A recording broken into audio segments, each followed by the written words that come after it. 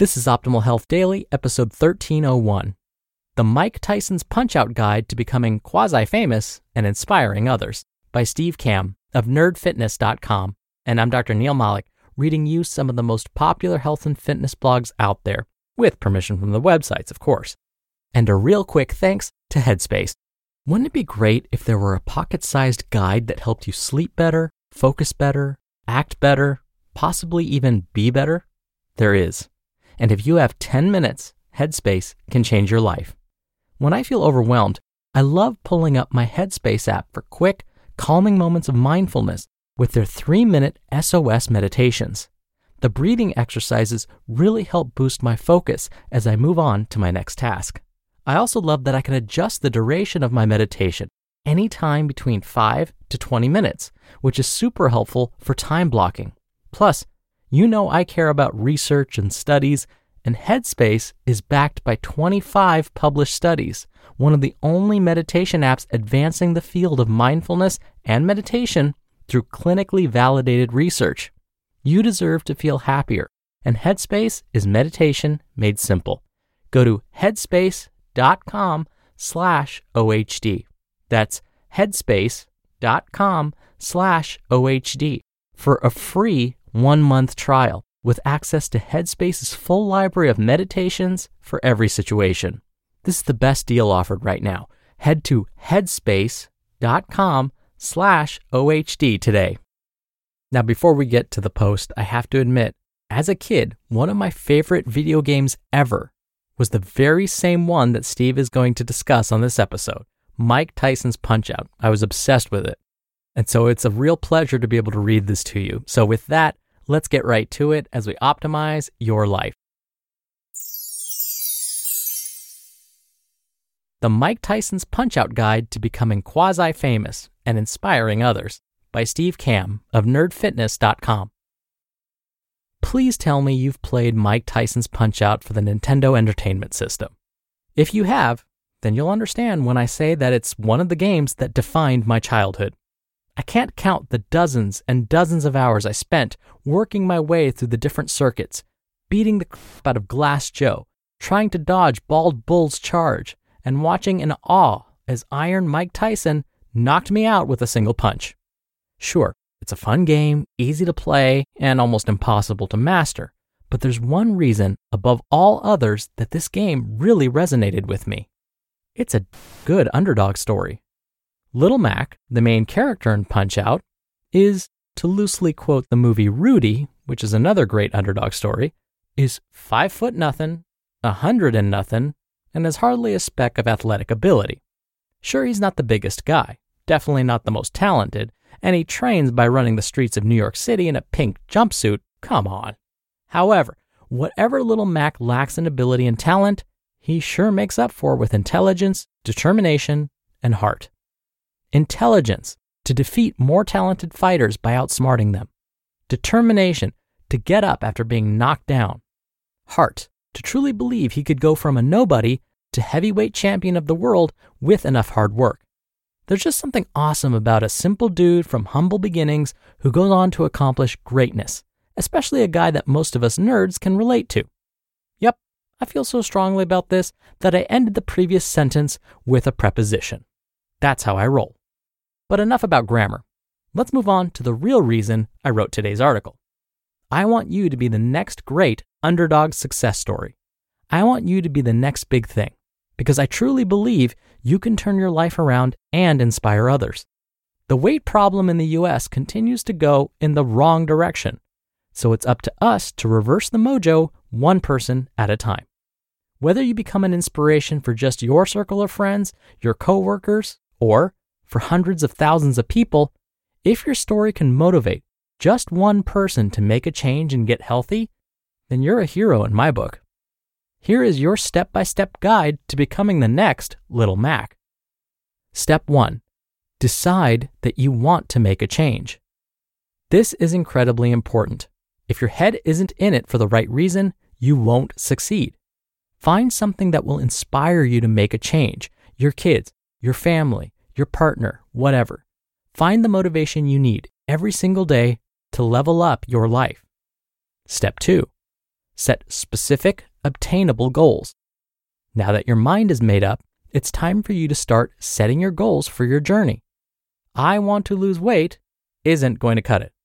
I want to lose 50 pounds by June is a specific goal that you can get behind. Once you've set your goals, you can tailor your diet and workout towards reaching them. If you have a goal to lose a certain amount of weight by a certain amount of time, break that down into months and weeks so you know if you're on track or if you need to make adjustments. Step number 3, weigh in and take a picture. You might hate the way you look and hate being in front of a camera, but still take a picture of yourself. You don't have to show it to anybody or put it up on a website or anything like that. Heck, you don't even have to look at it. Just hold on to it. Secondly, weigh yourself first thing in the morning and make a note of what time and what day of the week you do it. Step 4, tell somebody you're making a change.